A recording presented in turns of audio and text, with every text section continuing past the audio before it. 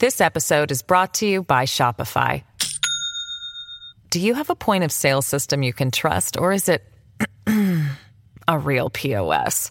You need Shopify for retail. From accepting payments to managing inventory, Shopify POS has everything you need to sell in person.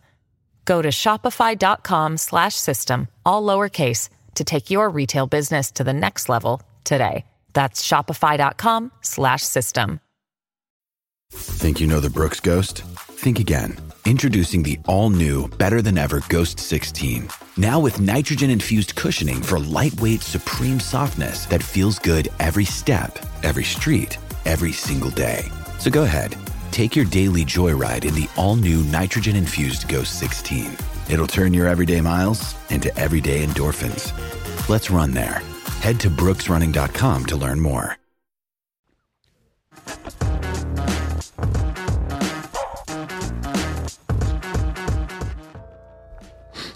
It's only fitting on the week that my Dallas Cowgirls have let me down once again, Shawne, that we have you on the show on Action Junkies, NFL legend Shawne Merriman.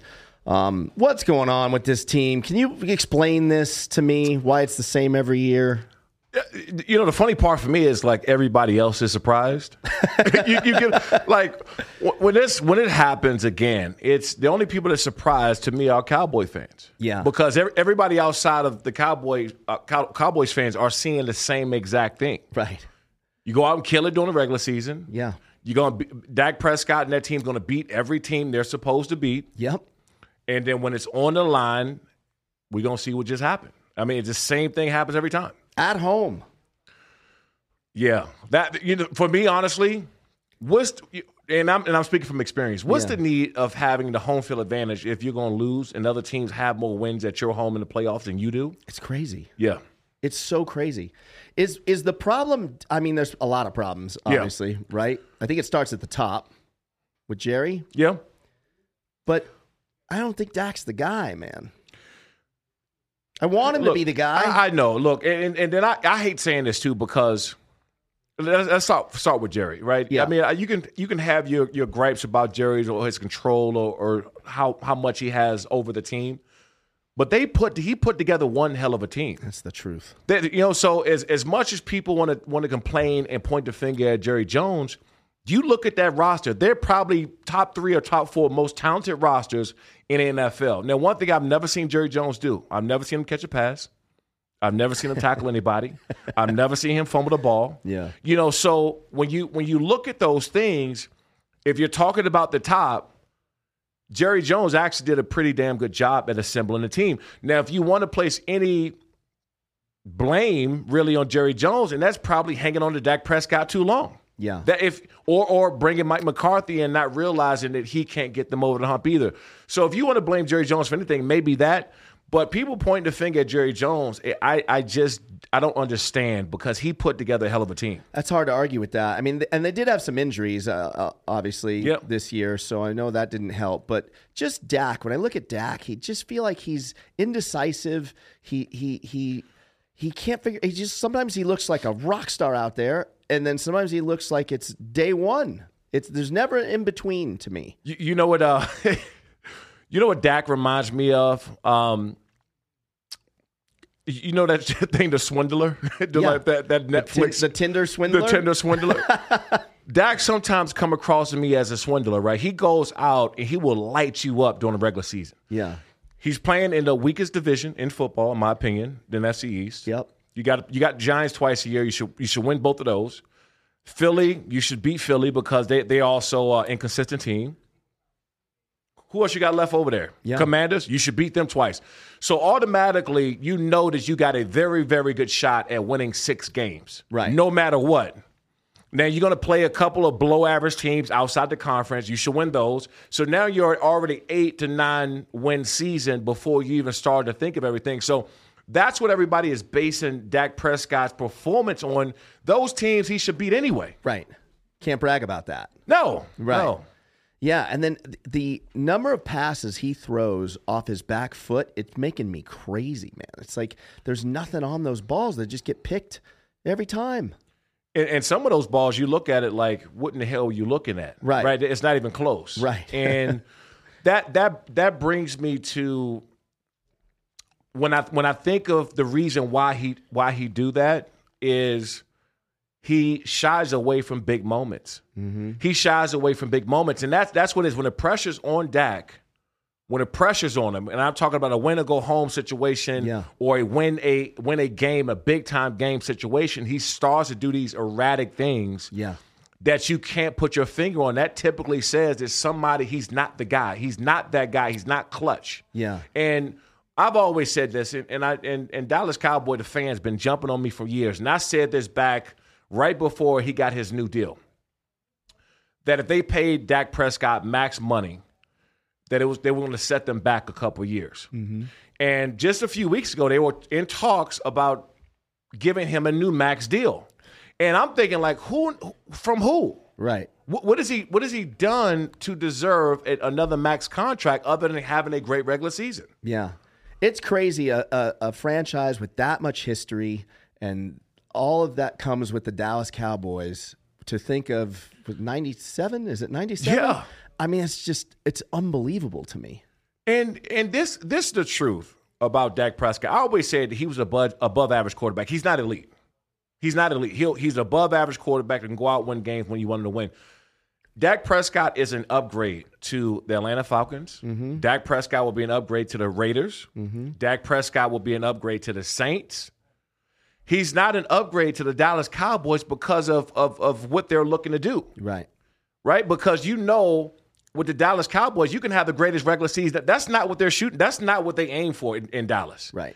It is, at worst, NFC Championship or Super Bowl. Yeah.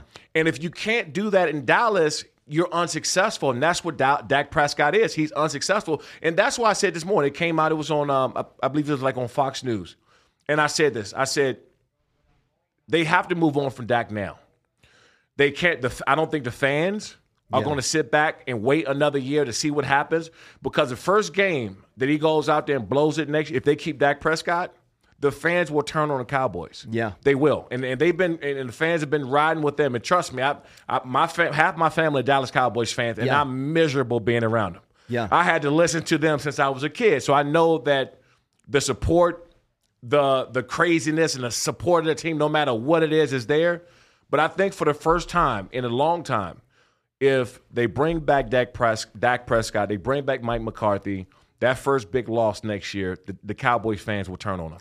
I'm already there, man. I tweeted during that game the other day. I tweeted because obviously all my friends are coming at me on social media, as they should. And I tweeted, like, as effective immediately, I'm no longer a fan of the Dallas Cowboys. Please update your records. I'm done. I can't do it anymore. I'd rather be a bandwagon fan based on the year.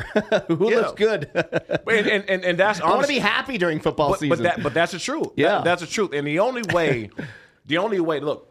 to keep the Dallas Cowboys fans on board at this point is to make a drastic move. Right. And that's get rid of your head coach. Yep. Or get rid of Dak Prescott. Yep. Or both.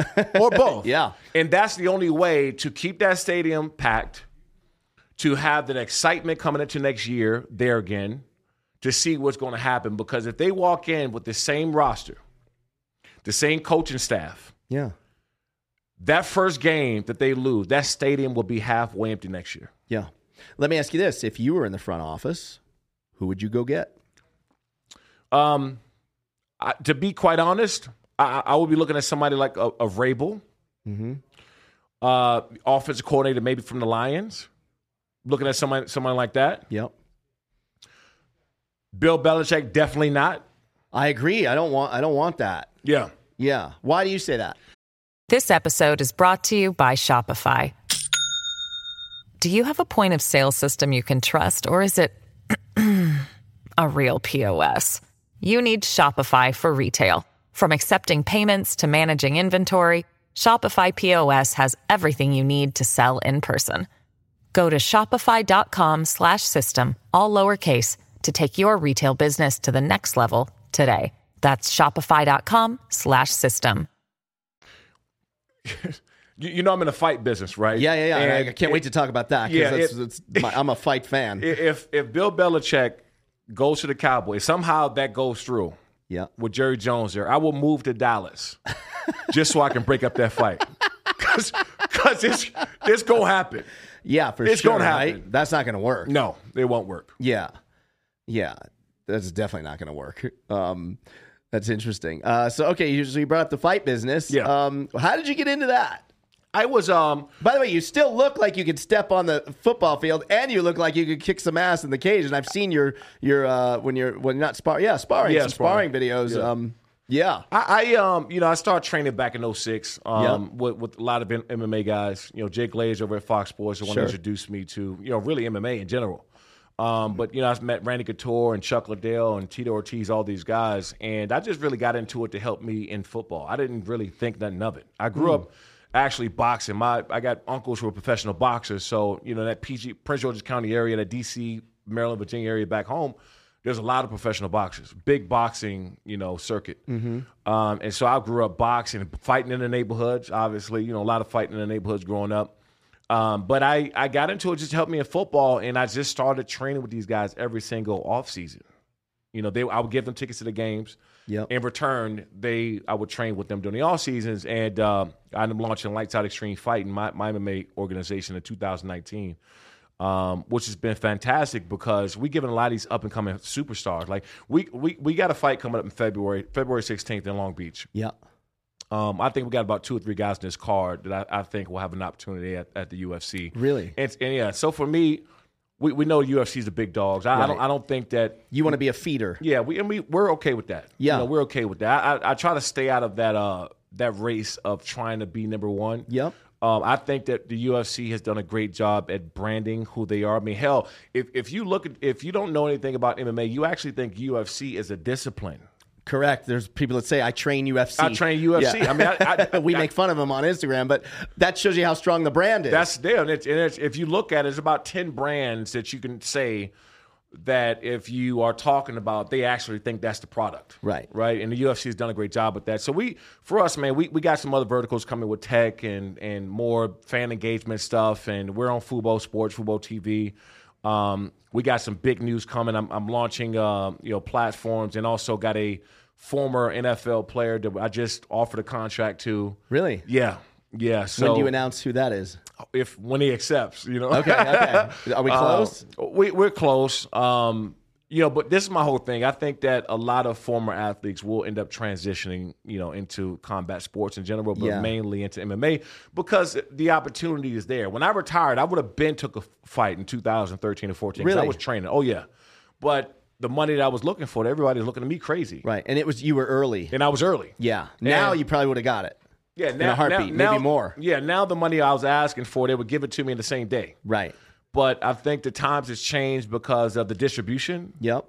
Pay-per-views, and people also realizing in combat sports, especially when you can sell pay-per-views off a name, you're going to 10x your money. Right. That wasn't the case when I retired, and so I'll be 40 in May, and I'm fortunate because I had a pretty decent, decently long career. That's how you described your career? Yeah, because decently. It's decently long, but because in football years, right? I was 28 when I retired. Wow, man. I was 28, and I actually didn't realize you were that young. Yeah, I was 28, and that's why I said decently. Long. Yeah. Because the average football career is 3 to 4 years. Right, which I think that surprises a lot of people. They don't realize that. Yeah. Yeah, and for me, I felt good when I got done. I still felt like I can go at it. Now, I could have had a 10-year career in MMA.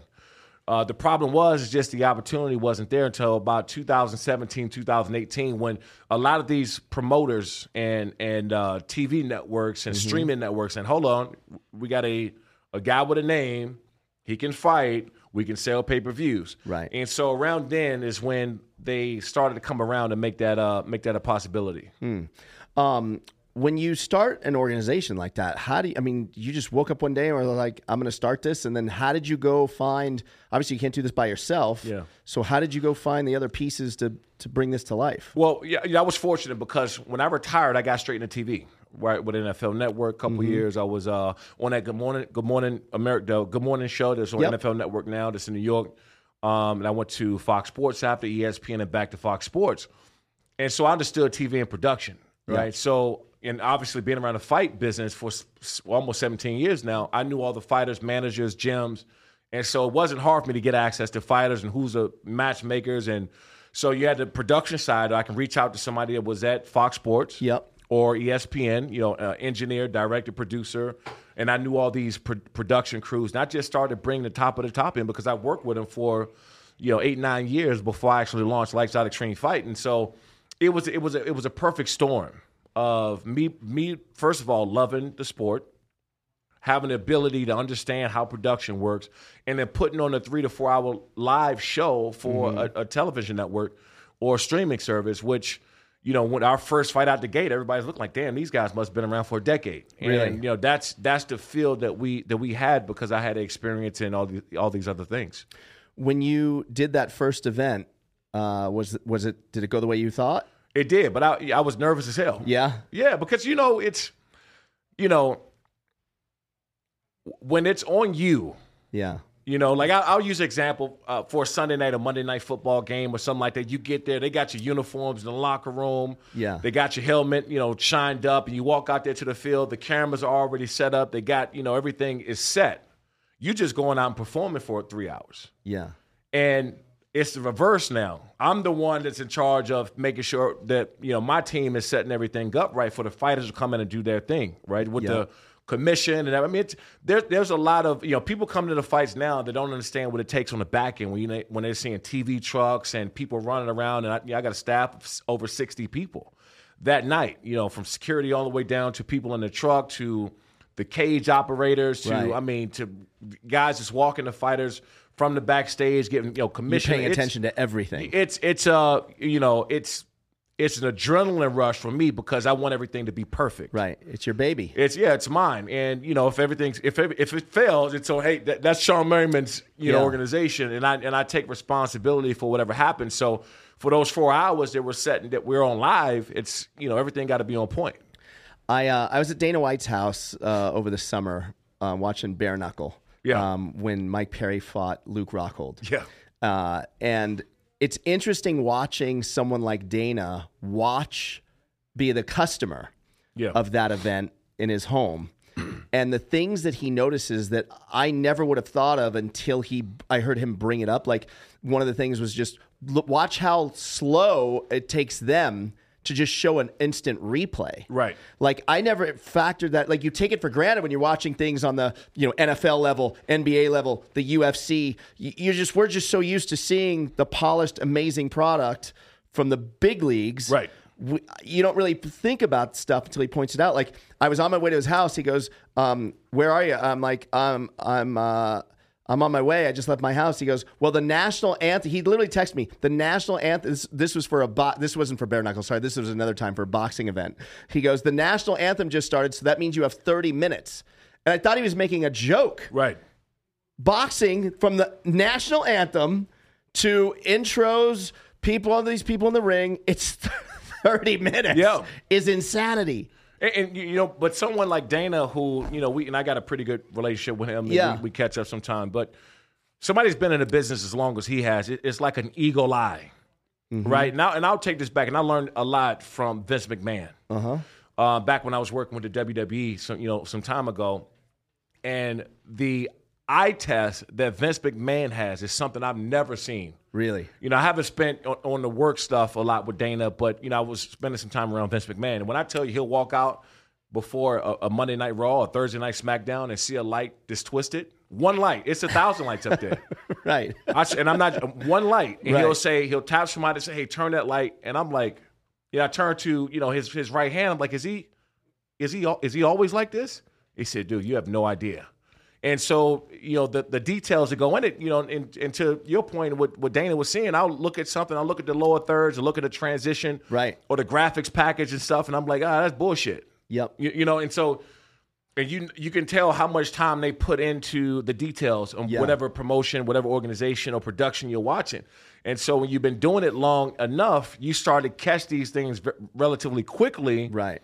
Or you can maybe kind of BS the public on how much time you spend on your production or how detailed you are. But somebody now like Dana White or Vince McMahon, who's been doing it for so long, they'll look at that thing and call it out right away. Yeah. Is your goal to get acquired down the road from someone like UFC or something like that? No, you know what, man?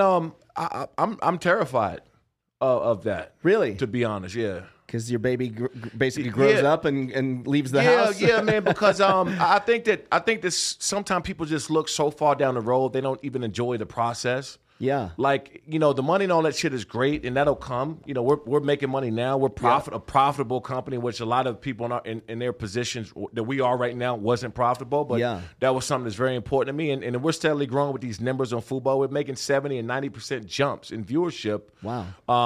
Time over time. And when I go and I talk to people, there's strategic partners or somebody want to come in, they ask and say, hey, when do you want to exit? And I'm like, dude, we gotta shit tomorrow, right? We got things to do, and so to actually look, that far down the road at an exit and not be excited about this process getting better, right? I mean, little things, ticketing partnerships and making sure we sell out every time and.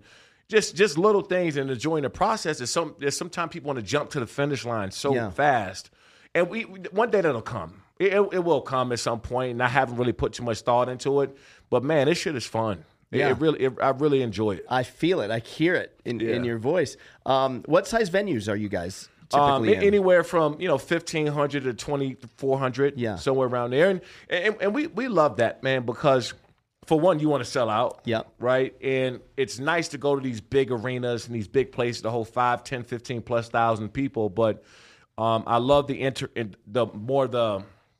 intermediate crowd, that small intensity, and you got family members and gym members in there, and people that are from the area, the cousins of the fighters. That energy in there when it's like that is much smaller. And one thing that the UFC, and I always say this, and it's not talked about enough, I think this one of the smartest things the UFC's done in the history of the company is push forward through the pandemic. Yeah, man. And have fights in the Apex. Yep. When the Fight Island, everything they did in that process, because it showed how they value their TV partner, the distribution.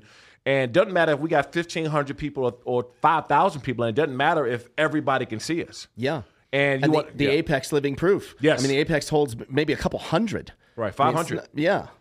And it's amazing in there. The energy in there, it's great.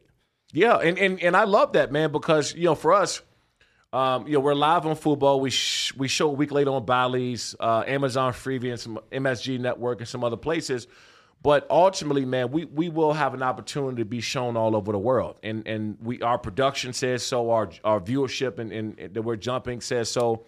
So, I'm enjoying that side of it more than anything else. Do you spend a lot of time trying to discover fighters as well? Or do they, I'm assuming because you have an organization, your inbox is flooded with, hey, look at this guy, look at this guy, look at this. But is part of the fun also like, let me go find someone? It's funny because, your inbox is supposed to be with like hot women, hot chicks, right? You got dudes with no shirts I got dudes in there saying, hey, I'm trying to jump in the car. Oh, women, women fighters as well that's trying to jump in the car. But man, I love that, you know, because when I first started out, it was like trying to get a name for yourself. And so we would have sometimes these fighters that with a pretty decent name in the MMA community wouldn't even respond. Yeah. Or we'll get the runaround. And now it's like, people come around and we may not have room on the card now because we're so stacked up with, some of the best talent in this sport that we might not be able to get them on the card for 3 or 4 fights. Right. Because it's the tables have kind of turned, but that's what you want. You want to earn your position in this business, and I think we've done that. Yeah, because I would think that's a lot of the fun, like finding the next Conor, the next Ronda, the next Paige, or whoever, especially on the girl side. Yeah. Like finding the Anna Kournikova of MMA. No doubt. Right? Yeah. How much of your time, like percentage-wise, would you say that the organization takes up? Because you're a busy guy, man. You're on social media, super active. Yeah. Obviously, you got the fight stuff. You still train. Like, how do you squeeze all this in? And how do you decide what gets what attention? My days normally start about 4:30. I'll get a Dragon's Lair out here about 4:35 in the morning. And some days I'll leave from there in the morning still, and I'll get there right in time for Extreme Couture to open up. I'll go train over there, or I'll go spar at Top Rank. Yep. Depending on who they got in there, what big bodies they got in there. And the rest of the days are talking to partners, potential partners, sponsorship. I bring all of our sponsorship. Really? Everything, yeah. All commercial inventory, sponsorship. Everything you see in the cage with Lights Out, everything you see in the commercial that comes from me. Is a lot of that you just reaching out like relentlessly to brands and through contacts you've made through football and broadcasting yourself and all that stuff? Yeah, that's a big part of it. But I also built out sponsorship teams. I built out, people that can really line everything up for me, because I do realize that I'm not Superman. I can't do everything. But I know everything that happens with us, I got my hands in. Right? How do you figure out pricing for something like this, like when it comes to sponsorships and stuff? Because how do you know what range? Because I don't want to say you're in a new category, but kind of. I mean, there's not too many feeder organizations that everyone knows. Yeah, maybe Tough Enough, I guess, right? Yeah, they'll be getting that. It's Jeff over there that owns Tough, right? Yeah, they got a good thing going. And so for us, it's a combination of viewership, right? Because you got to show any potential partner, you got to show them numbers, right? They want what have you guys done, right? Where are you airing at? How many times you airing? And do they place value on the social media viewership as well? They do. Okay. Yeah. Which is another thing when you talk about me being active on social media, which I am. That also plays a part of what kind of branded content can you guys do, right?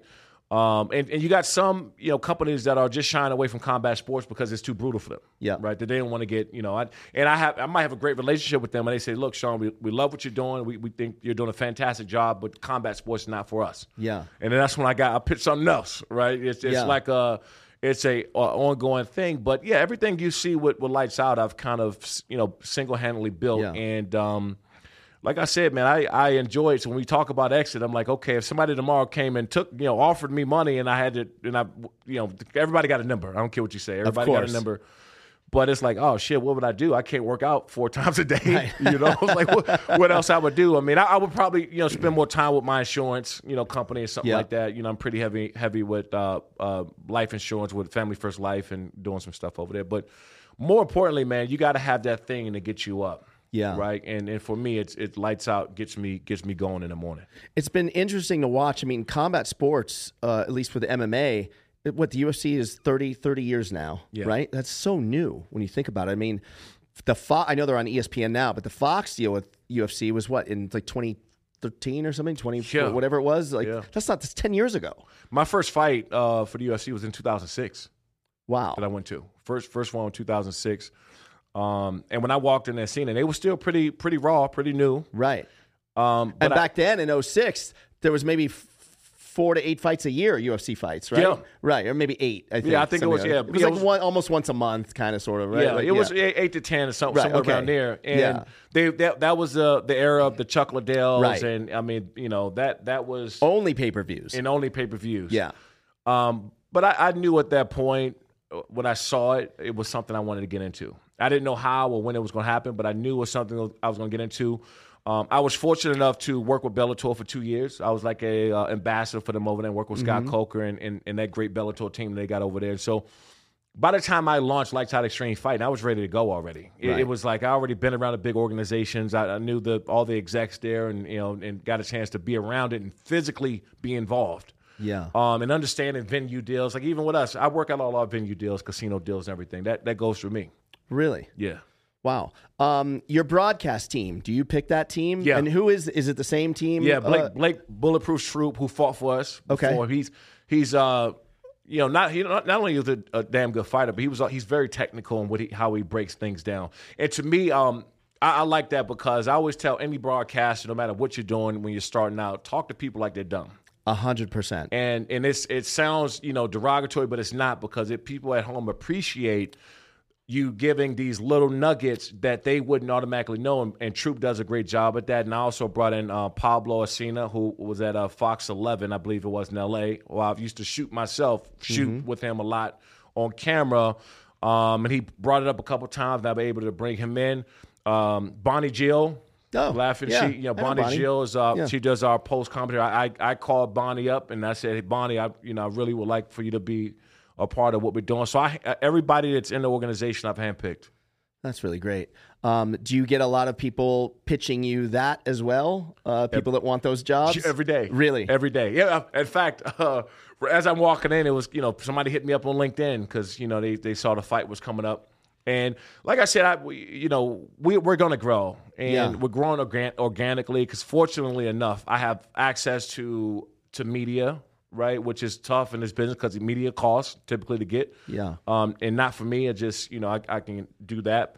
But like I said, it wasn't like this a year and a half ago. Right. It just wasn't. And, now everybody's seeing the growth and what we're building and want to be a part of it, man. And I think that's pretty cool. What's the most stressful part of it for you? Is there one thing? I fund everything myself. Really? Yeah. So meaning you're all in on the event.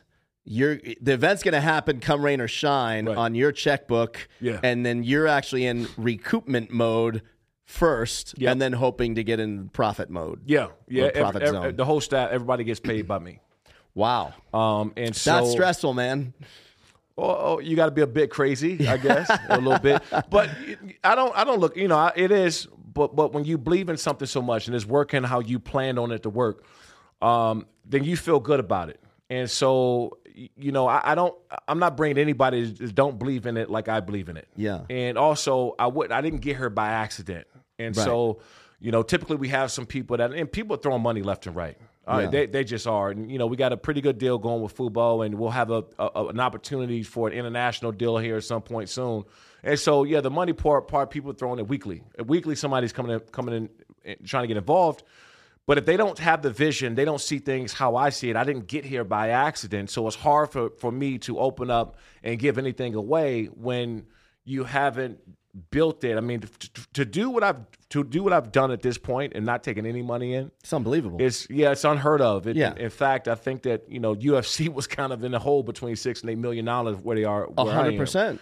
And I realized they almost shut it down. They almost did, yeah. And the contender the Ultimate Fighter came out, and it was the biggest thing I think that happened on reality TV at the time. And so to do what we've done and have the team that I've been able to assemble has never been done in this sport before. So I feel pretty good about that.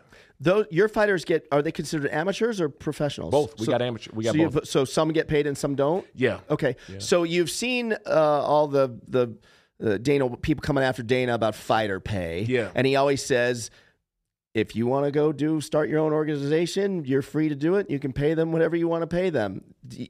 I would imagine that statement speaks to you. Yeah, because, I'm a former athlete too, right? Right. And so you've been both sides. Been on both sides, and I understand both sides. Yeah. I understand both sides.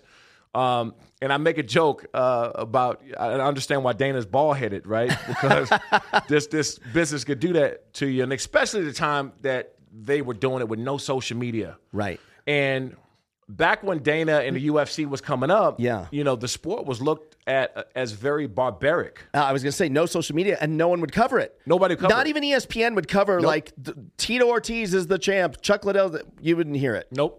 They would maybe a little ticker. They would all shy away from it. And so I share those sentiments when, like Donald Trump was the only one that gave them a shot with a casino. And I understand being in this business, the kind of people poking their nose up at certain things. And mind you, people don't even understand. The MMA just got cleared in New York like 2015. Yeah. And so when you're talking about the growth of this business, growth of this sport, it ain't even started yet. And that's why I feel so comfortable being in it, and we can be big on our own without even trying to compete with the UFC and building our own organic, circle of fans. Yeah. And we're doing that. We're doing that right now. And, I think that UFC's just done it better than everybody else. Is there something to be said about fighters at the end of the day, and all athletes, to most extent, you get paid what you're worth? Meaning, like, you don't hear Conor fighting about it or arguing about it. Like, if you're out there and you're able to be a marketing machine yourself, and people want, Jake Paul is a perfect example, right? Yeah. People will pay to see this guy fight. Doesn't it fall on the fighter? 100%. It does, right? 100%. And the reason why I said that, because I'm a former athlete, I understand both sides. There was a time back when I was playing that we used to complain like hell about the no guaranteed contracts, right? Yeah. Or NBA gets, $50 million, $100 million guarantee, whether they step on the court or not. Right. We used to complain about that, and then look now. Patrick Mahomes got a $500 million contract. Lamar Jackson has a $250 million guarantee. It'll come. Yeah. It's going to come, and people can complain all they want. And I'm speaking from, if I had $1 billion, I would pay the fighters way, way more, right? Yeah. If we had it. Yeah. But you also have to understand that if you're trying to pay everybody more money, how the damn organization going to survive? And if you go to a lot of these fighters or the fans, the people that are complaining, ask them to take a sheet of paper down and write down from production costs all the way to salary, all the way to what that satellite truck costs, all the way to the money you got to give to the food, to staff, and hotels. You tell them to take a sheet and you start from top to bottom. Yeah. And I guarantee you they couldn't name what 4 things cost on that 25-page list. Right. And so until you can right down to catering. Right down to catering. I mean, and it's the stupid shit that add up. Yeah. You know, guys need an extra couple of hotel rooms a night because they are coming from a different state or country. Yep. And you do that enough time and all these things start to add up. And most people that's complaining about fighter pay or whatever don't even understand what all goes into it. Now, could Dan and UFC pay them more? Yeah. But they're in the business of being profitable and making as much money as they can. Right. And to his point, if there's somebody else out there that will pay you more, you have a better opportunity, go. I think that everybody should go where they have the best opportunity. Right. I'm not Francis Ngannou, great. Right. Make all the damn money you want to, but don't forget also that platform that allowed you to have a name. Correct.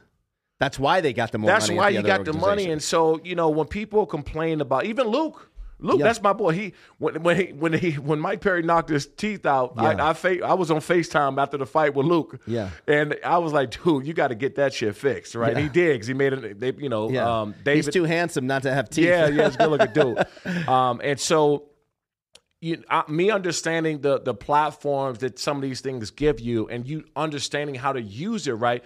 People may have the same gripes about the NFL. People have the same gripes over in NASCAR. I got friends that's over in NASCAR. So it doesn't matter, but if you use that platform correctly, that big platform, Francis is making, 12, 15, 20 million this fight or whatever that number is. And he's making that not only because it's hard work, because he bust his ass to get to that position. So it's not like he didn't work for it. Sure. But the UFC put him at a global level, a global superstar, where in 2 boxing fights, he can request $15+ million, and that's a lot to be said for that. Yeah, and came out, showed up, too. Yes, he did. I was shocked. I wasn't expecting that. No one was. Yeah, I was not expecting that. I didn't, because what other UFC fighter or MMA fighter has done that? No, and not look good doing it. Right. And not actually... they didn't go fight some no-name boxer that was on the street. They fought one of the best heavyweights, if not one of the best heavyweights of all time. Yeah. And actually, many can have the conversation that if he won or not, and I think he did. What do you think of the whole Jake Paul thing with boxing? Good for the sport, bad for the sport? Where are you with that? I think it's great for entertainment. Mm-hmm. And I was fortunate enough. I'm really good friends with Shane Mosley. Shane Mosley called me up one day when Jake is like 1 or 2 fights in. And he said, hey, I got, Jake up here in the crew. They're training at Big Bear. You got to come see this kid. Come hang out. Come work out a little bit. So I did. I went up there for a week, man. I saw him, and Jake was working his ass off. And at that point, I didn't look at him like a YouTuber. I didn't look at him as a, kids TV star. Yeah. I looked at him as this dude was hungry as hell, because not only did I see him training, but I saw him sparring other up-and-coming boxers and getting his shit kicked in a little bit and coming back at it. So I knew he was going to be something. And anybody that's mad at him coming into the business knowing what he's doing, first of all, it's unlikely to ever happen again that you got somebody who can actually fight. Mm-hmm. And I'm not saying a boxer, I say fight, right? Yeah. Yep. I want to take he can fight. I'm not calling him a boxer because he, hasn't come up in the rank as an amateur, Right. He can fight. And so somebody who can fight and somebody who had a big following, as he did, that he self-built himself. Yeah. That combination, it was a recipe for a massive, massive amount of success. Yeah. And Jake capitalized on that better than anybody have in the history of entertainment when it comes to those two colliding. 100%. I hated on him in the beginning when he was fighting the retired athletes, and then even when he fought Askren, I was like, come on, man. And it bothered me referring to himself as a boxer. I like what you said when you say, fighter. But anyone willing to step in there with Woodley, Diaz at any point earns my respect. I mean, if you're willing to stand in that ring with Tyron Woodley, you're fearless. I mean, come on. Yeah, no doubt about it. And then, too, I think that, people can give him as much shit as they want, but at the end of the day, there's a lot of 15-0 boxers that's still fighting trash. Right now. Padding records. Yeah. And that's a good point. And it's happening. That's a great point. It's happening. It happened for decades. Right. So for him to get in there, even with some UFC fighters that are not really great boxers, for him to have the success he did, you got to give him credit. He's still taking the risk. He's still taking the risk. Yeah, you're right. Because, the whole boxing model is, 31-0 versus 28-0. Someone's O's got to go. We've heard this for years, right? And you couldn't name any fighter that those guys have fought, and maybe their last two, right? Yeah. And boxing, and I'm happy for boxing because I grew up in a boxing family. I grew up in a boxing neighborhood in D.C., Maryland, Virginia. There were all boxers around. I'm happy that boxing's starting to come back around by having the Ryan Garcia, Javante fights, and Terrence Crawford, Spencer. Like, boxing been missing that probably since Floyd retired. Yeah. When, you got two big-name guys fighting each other. Deontay Wilder finally, fighting Tyson Fury a couple times. Anthony Joshua's getting back. So I'm happy for boxing because, and this is why I blame some of the boxing fans. They got to get out of this mindset. If you lose one, you're done. Agreed. Because it's killed the sport. Yeah. And when the best fight the best, somebody's going to lose. But they're not fighting for each other. They're fighting to give the fans the best quality of fight possible. Yeah. And so if the fans are going to say, hey, this guy is 28-0, he lose one, then he got to go back down to 0. No boxer's going to risk that. The managers, the TV networks that are getting in the way and saying nobody want to mess up that cash cow. But how about we step out the way and make these two, the number 1 guy fight the number 3 guy, number 2 guy fight the number 5 guy, not the number 2 guy fighting 25th. Right. And nobody want to see that shit. And that's what killed boxing. And so I hope that the boxing fans get out of that mindset of, hey, this guy lose one time, it's over. Right. Yeah, I agree with you. It does kill the sport because they're not even getting a fair shake of the matchups anymore because everyone's worried about taking the L. Yeah. I've asked this question to Marshall Falk. I've asked this question to Marcus Allen, to Warren Moon, to Willie Galt, to Kenny Lofton, football and baseball players, Deion Sanders, and his answer surprised me. The better athlete, football players or baseball players? Football players, and I think this by a wide margin too. Really? Yeah, because you're killing me. No, because you know what? I was a guy that played. I started out playing basketball first, and I ended up getting to football. Football players are the only athletes that have played all three. You rarely see a basketball player that played baseball, that played football, ran track, and did all. Football players have ran track, and I'm talking about competed in Olympics. Played baseball. Oh, see, that's the part I didn't really realize. Yeah. So, but if you, I know like Rodney Peete did. I know Deion, obviously, but really a lot of. I always felt like that was rare that football players actually played baseball. No, it happened a lot. I mean, okay, a lot of these quarterbacks, Kyler Murray, all these guys, Patrick Mahomes, these all were really, really damn good baseball players. Not very many great baseball players can pull up a high school football highlight tape and say, "Hey, this was me." Very few. Mm-hmm. And, so I would say football players by far because of just the ability to be explosive, change direction, durability, toughness, and also the discipline to learn how to be better in what they've done. It's very rare that you get a baseball player, especially a big-name baseball player, that was great football player in high school and college. Do you think the fact that now there is guaranteed money in the NFL that more guys will pick football over baseball? And like it shocked me, like even Rodney Peete, I can't believe he picked football over baseball because he's a guy that could have gone baseball. What is the allure of football so much that you'd even risk knowing that the average career is 3 to 4 years, knowing that the money back then, like for Rodney, was not guaranteed? How on earth do you go, I'm going to go to the NFL instead of MLB? I think that if the NFL, they've realized if the NFL don't work out for you, baseball going to be there. I mean, that's the truth. Yeah. If baseball don't work out for you, football ain't going to be there. True. You're not, being 3 or 4 years removed from the game and then go try out for a football team and make it. Right. I think now the reverse, and we talked a lot when Kyler Murray was coming out of Oklahoma, right, and that decision, and everybody was a little bit scared to draft him because he was still talking about his love for baseball, right? And they kind of stayed away from him a little bit. But look, things don't work out in football. You get traded a couple times or hurt, you can still go out there and throw a baseball pretty damn good. And so I think that if the mentality for them was, if this thing don't work out, this is where I'm going. Yeah. Who do you think takes more damage, an NFL player or a MMA fighter? NFL. Yeah. I agree. Yeah. Yeah. NFL. And was it Jamal Hill, right? Mm-hmm. Yeah. And he just tore his Achilles. Yep.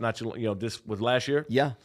And I reached out to him. I got a pretty decent relationship to him. And I also tore my Achilles back when I played. And so, also the fun part about being in this sport, man, I already did all this shit that all of them are trying to do. Right. I already worked my way up. Yep. Already fought my battles and kind of went through it. So when I'm talking to some of these fighters, I already did what they on that level that they're trying to do. So it's fun for me to be able to do that. And so when I saw that he tore his Achilles, I hit him up and said, hey, make sure you see this doctor, make sure you're doing this and stuff and whatever, because I remember when I tore mine. And when I tore mine, I got a call out the blue from Kobe. Really? Bryant, yeah. What's that like? It was, I tore my knee first, and then it started talking about my Achilles, and he called me. Did you know him at the time? No. I never met him in person. And I guess he got in hold of my agent, one of my agents at CAA. I was with CAA. And he picked up.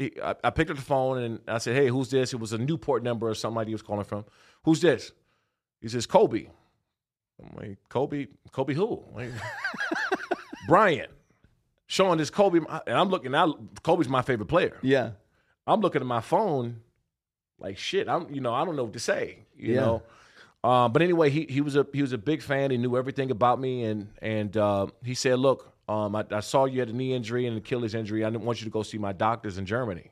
Wow. And first of all, if Kobe Bryant called you not only answer, but if you told me to go to the moon, 100%. I'm gonna look for a space shuttle, right? Right. And so I went over there. I seen his doctors over there and took care of me, and I got a pretty good relationship with him after that. And we met up at first time actually sitting down and talking with him was probably in 2009 at the ESPYs. We sat there and we talked for a little bit. But it was amazing, man, and we kept a pretty good relationship throughout that time. But to get a call from Kobe in that standpoint, that's why I felt like I had to pass it down. When I saw Jamal Hill, and any one of these guys I see struggling, had an injury that I personally dealt with, I'll pick up the phone, and if I got their number, I'll hit them up, or if we follow each other on social media, I'll DM them. That's really cool. I love that. I love guys that respect the game and respect, that what you are able to pass down to other just athletes. It doesn't have to be football, just guys that understand. You all understand. You're all in that same club of you understand, you started off young and in high school and then college and what comes with the territory of being a pro athlete. It's amazing. Shawne, this was a lot of fun, man. Yeah, man. Appreciate it. Yeah. Thank you so much for coming by. And I hope we get you again sometime. Yeah, no, absolutely, man. Let me ask you this. One last thing. If you had to make a Super Bowl prediction, can you make it? Mine's already dead. That was never my choice. I'll tell you that one. That was the least of my choices. Yeah. I don't think anybody's beating the Ravens right now. Yeah. The way they're playing, just not even the talent. Forget the talent that they have. Lamar Jackson, he's been playing out of this world. Odell and Flowers, all that that defense. They got my former pass rush coach in the offseason, Chuck Smith. When I saw him bringing him in, I said they're going to do a lot of damage up front. I got the Ravens because I don't think anybody's going to beat them until then. And I got the Lions. Me too. I said, so I said the Lions. I got this deal going with Bet Online, partners of mine. I work with them. And I said before the season started, we was doing an interview, and we had an interview, and they said, "Hey, who do you pick the Super Bowl?" I said, I got the Ravens, and I think I threw the Bills up there as well. They said, who on the NFC side? And I said, the Lions. Really? And I'm gonna post it next week, and again, when it comes out, because this is before the season even started. And I said that, and they put it out, and I got lit up. I mean, they were just chewing me up on social media and all these places. And I said, it's a match made in heaven because, for one, even though Green Bay is playing better football now, they're not the same as they were when Aaron Rodgers, right? They're still a really good team. So right now, because of how the Lions finished off last year, and that momentum going right into next year, they did exactly what I thought. They beat the Chiefs early on during the season. People can holler up, Travis Kelce, Chris Jones. I think they would still beat them no matter what. Mm-hmm. And I also said this past week I said they get past the Rams, which is going to be a tough fight because they're just another team, their style of play you don't want to play. I got them going to the Super Bowl. Wow. And, just nobody, just like the Ravens, they're going to, the physicality, the way they play, nobody wants to play them right now. And I don't think nobody wants to play the Lions. Man, all right, I'm excited. I'm definitely hitting you up next August for your prediction of who's going to go because I'm a bettor. All right, thanks a lot, Shawne. New guy, I don't know if you know how to end the show, but let's do it. Oh, that was fun. Yeah. Good shit. Absolutely.